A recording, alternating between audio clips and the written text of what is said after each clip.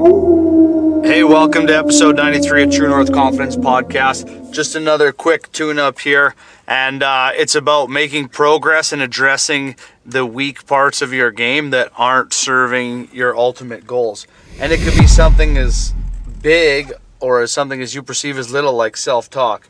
Negative self-talk is probably the number one killer of confidence because nobody's going to be harder on you than you. So during the season, you want to be doubling down on your strengths, but if you have this crippling weakness and it's a single point of failure, which is your negative self-talk, the science behind that is really simple. They've done studies on electrical activity in the brain when you think of something negative, and they've measured it that it's 4 to 7 times more powerful than a positive thought. And then when you give that negative thought power by saying it out loud, it gives it 10 times the power. So in theory, outward bound negative self-talk is killing your confidence from a science standpoint. It's easy to see and understand that simple math of when you say something out loud, it gives it power. And with knowing that we have 60 to 80,000 thoughts a day, a good chunk of those are self-talk thoughts and negative self-talk thoughts. So if you would imagine those to be like vehicles and you're standing in traffic, you have 60 to 80,000 cars and over half of them are trying to kill you or hit you. You know, this is about stepping outside of those thoughts, taking stock, just like the last episode. This is a build off of that. Taking the last step and expanding on it and labeling through what the traffic is and which ones are trying to kill you, which thoughts are reoccurring the most and which ones are leading to a negative self-talk that's killing your game even more and killing your vibe, killing your frequency. I guarantee you it's killing your performance, your sleep, and how much of the day, if you were just to do the math, like we talked about in last episode, if you were to just do the math, you'd probably have a very clear understanding of, all right, I'm awake 16 hours a day. I think about this every waking hour. Oh my gosh, what could I do with 10 minutes out of every hour that was focused on my growth or my meditation or my sleep or my eating or just a part of my game that I needed to address? So progress starts by telling the truth. And it's time to tell the truth about the parts of your game that aren't killing you. And I guarantee you it has to do with taking things personally that's affecting your confidence, looking at points to see the validation that you're doing a good job. Guarantee you're still validating whether you played good or not, whether you're on the stat sheet and getting a point. I guarantee you're still checking dash ups and all that kind of stuff. So at the end of the day, it's not hard to see which part of your game that you're looking at, that you're overthinking, that you're worrying, and that you're doubting, and then that's killing your confidence. And then you say it out loud and boom, you just make it real. So it's not hard to get there. You can literally worry yourself to death. So knowing that scientifically there's a process that happens in our brain when we have a negative talk or negative thought that leads to negative self-talk. So we know that it's not just my opinion, and there's science behind all the stuff that we talk about here because I think it's fun, and I hated science as a kid and I failed all the science classes, but I think understanding how to change a tire and exploiting that is so much more fun than just kind of guessing what's going on with your owner's manual. So when you understand how your brain works, how thoughts lead to emotions, lead to neurochemical responses, and then your belief and the action behind that belief anchors that and essentially creates a memory. And you could replay that same CD or that same memory over and over and over again. And so I'm asking you to just change the CD. You know, pull it out, change the song, update your software, however you want to reframe it for yourself. What you're doing isn't working, and old habits are not opening up new doors for you. And I know it's not easy, but if you're playing a high-performance game, it's not supposed to be easy. And I'm sorry that all the hard work that you put into and all the money that you spent on the best trainers and skates and sticks and all that kind of stuff isn't really going your way, because you're still validating your confidence on a result. You're not buying into the process and seeing that this is just part of growth. This is a part of the game. How you manage these downs will determine of how long your ups last. It's really that simple. And so take stock of where you're at, high or low. And here's a really simple, scalable way to manage and be self-aware. Your emotions. And that's, am I in a state of love or am I in a state of fear? Because the chances are, if you're in a state of fear, your doubt, worry, all that other stuff, that comes with a negative neurochemical response. And then if you choose to believe what's going around you, like I hear a lot of guys thinking their coaches hate them because they don't talk to them every 2 seconds. Or their GM walks by them and they're afraid of them. It's not about that. You're part of a team. You're there because you earned the opportunity. Don't take yourself out of the date, essentially, before you even get there. And then these guys are like, wow, he wasn't who I thought he would. He can't play at this level. I see lots of guys, you hear it all the time, they just can't compete because they can't get out of their own head. They got all the skill and talent in the world. Everything's been set up for them to be successful, and they can't maintain confidence because of sense of entitlement that they should be on the first line in their first year. It doesn't always happen like that. For the norm, unless you're the anomaly and you can do that, and they're dogging you and you think that they don't see your skill, well then just prove them right. And it shows up in practice. That's where it shows up. Everyone thinks that trust is built in games. 100%, I don't disagree. But when I see a guy after he's had a bad game and I see him in practice and he's first in line in drills, he's competing, it looks like he's in flow state in practice and he wants to improve, I'm not going to reconvict an innocent guy if he's already making the changes on what he needed to address. And unfortunately, probably depending on where you're playing right now, you're not getting the level of communication that you're used to or that you need. And that's just part of it. It sucks. There's a lot of recycling bin of old coaches who don't give you context.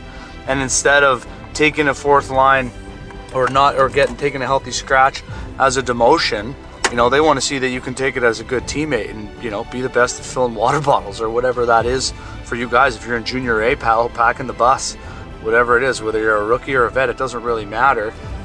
They see it as an investment, and if the return on the investment isn't clear and you don't have the confidence to do it, they're just going to take you out or restrict your minutes, and then you're just creating an endless cycle of killing your own confidence by overthinking and worrying and not showing up in practice, not being the glue guy, just kind of moping. And I don't know, I wouldn't bet on a guy who's got bad body language.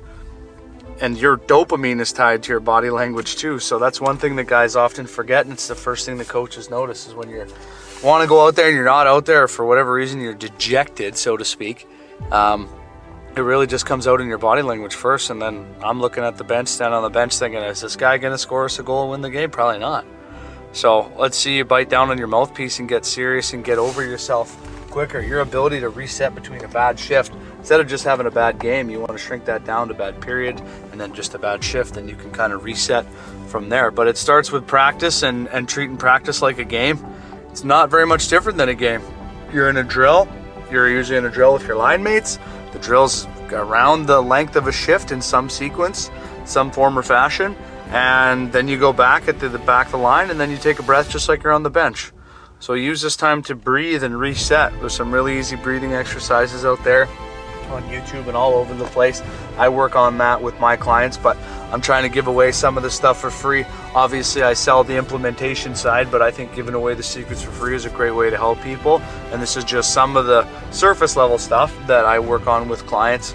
Everybody goes through it. And that's the tough part, is like, you're not special in that way. Everyone goes through a point where they're not the guy anymore, where they're in a slump, girlfriend dumped them, school sucks, parents are on your ass, car ride home sucks, all of that kind of stuff. It's pretty common. So, this is where you build up that mental muscle, that muscle memory of just being resilient, getting over things quicker, and just regardless of what's going on in your external environment, having the ability to just consistently repeat the things that serve your game and serve your needs and serve your talent. Because chances are there's something that you're doing that's not fully maximizing your talent. I would say, if I had to guess, it's a couple of things. One of them would probably be your phone, managing distractions, social media, comparing yourself to others, worrying about what other people think, judging other people. If you took away those three things, worrying about what other people think, judging other people, and caring about just the overall, I would say the overall message of what somebody's going to think of you if you fail or any of that stuff.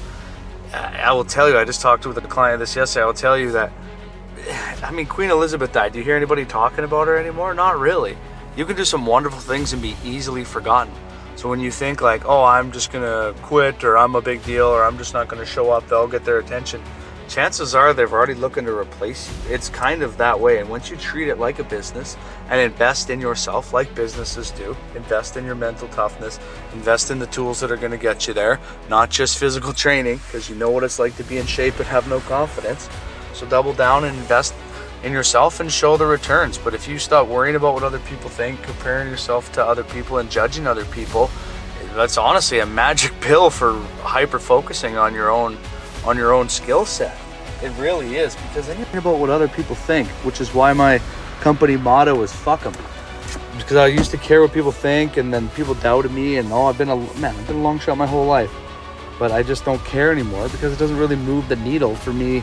And what I touched on yesterday is my family, my faith, my fitness, or my finances. Like, I don't really care what you think of me, and I have so much respect for myself that why would I care about anything that doesn't do that? And I'm not generally around people that, don't want other people to do well. And I think that's a tough part about this part of the game too, is growing up and not knowing where you stand with other guys. Aren't really talking about it to other people. You're not talking to your parents about it. You don't want to look weak to coaches. Everyone's going through something. And I think in terms of just giving you some really quick tools here before we wrap up and trying to keep these under 15 minutes or less. So what does this all mean, Derek? Why are we going on about this kind of stuff? Well, here it is. Think of your performance and your recipe, and your life like a recipe. Your grandma, your mom's cooking, whoever, they're consistently repeating the same thing, right? And that's the ingredients for the dish. They've got instructions, step-by-step cooking instructions, the time and temperature, the servings, the cookware and equipment, the preparation time, how hard it is. Those are the ingredients that produce a recipe, or that was what produced a recipe, so that you can consistently have cinnamon buns that taste the same. So it's not much different in your game. And so I figured I'd wrap this up with just defining what an elite mental performer is, so you can see what the benchmark is. So I made some notes here, and I'll do it really quick. An elite mental performer is an individual who consistently demonstrates exceptional cognitive and psychological abilities in their chosen field or pursuit, i.e. hockey. These individuals excel in various domains such as sports, academic, business, or the arts due to their superior mental skills and capabilities. While there is no universally accepted definition, elite mental performers typically exhibit the following characteristics, okay? So if you got a pen or your notes, or just save this somehow, they have consistent excellence. They consistently achieve outstanding results, often surpassing the performance of their peers and competitors. Mental toughness means they pose a high degree of mental resilience, enabling them to withstand pressure, setbacks, and challenging without losing focus or motivation. Exceptional focus. I'll say that again. Exceptional focus. They can concentrate intensely on their tasks, maintaining their attention and blocking out distractions for long periods of time, like social media, like looking at your stat line on elite prospects. They have amazing adaptability. The best athletes can do fourth line, first line, lots of minutes, no minutes. You need me to block shots, eat pucks, whatever it is. The best guys are Swiss Army knives, and adaptability means that you're open to change and continuously seek ways to improve and innovate. They can adjust their strategies and techniques as needed to be competitive and achieve their goals. They're always learning, meaning they're always working with guys like me, and whether it's YouTube or podcasts, or seeking resources to have a better shot, to be more pliable, have more mental resilience, sleep better, whatever. So their growth and mindset activities pursue opportunities for learning and personal development. They're extremely disciplined. They exhibit strong self-discipline, like no phones, no booze, any of that stuff. And they adhere to rigorous training regimens, study schedules, and work routines. You see it like guys like Tom Brady. You see guys like Sidney Crosby, guys who just train and have a whole nother level. And this is their sole focus. They have amazing motivation and are goal-orientated. And so they're motivated individuals that want to pursue challenging goals in the first place. They're efficient at problem solving, meaning they excel at solving complex problems, making quick decisions, and adapting to changing situations. Think of how that correlates to being on the ice. And lastly, they exhibit amazing leadership and decision-making. In most cases, elite performers demonstrate leadership qualities and abilities to make critical decisions under pressure, and it's something to watch. You guys all know somebody, and maybe that's you, who's just a dominant leader in that way, and they can just put it together and lead and say, let's go, versus staying in their problems and not switching to the solution-based thinking that's required to dominate at that side. So just a quick recap. If you think of it this way: resilience and mental toughness, focus and concentration, adaptability and continuous learning with leadership. That's really what it is. And these traits often work in combination, creating an amazing, powerful synergy that enables individuals to reach a pinnacle in whatever their chosen pursuits. And additionally, there are other traits like self-discipline, motivation, and growth mindset always play a significant role in the success of these elite mental performers. So I guarantee that's probably the part of your game that you're missing right now. And this is just meant to give you some of the ingredients for you to make your own recipe. And keep in mind, if you overcook that recipe, you can burn it and ruin it if you add too much salt. So it's a fine-tuning thing, but at least starting with a base, the cornerstones of knowledge required to do that, seeking additional knowledge, and again, like yesterday, acting on knowledge, which is wisdom. So take this information, chew the meat, throw away the bones, make it your own, and fucking do something with it, because it sucks to be not confident. And you tell me or name somebody that you know that complains about being super confident in their life going really great. So we'll end on that. All I ask of you, just share this, comment, like it, whatever. I just want this in the hands of people who really, really need it. And that's the only way this thing grows. I don't try to sell you guys anything. I'm not promoting anything. I don't take on ads or sponsors or anything like that. And I've rejected those because this is just here to help. And I didn't want help to cost anything. But if I can ask you for a small favor in 5 seconds out of your day, just share it or follow it or rate this podcast. Just do something real fun and simple and get it in the hands of other people. Thanks.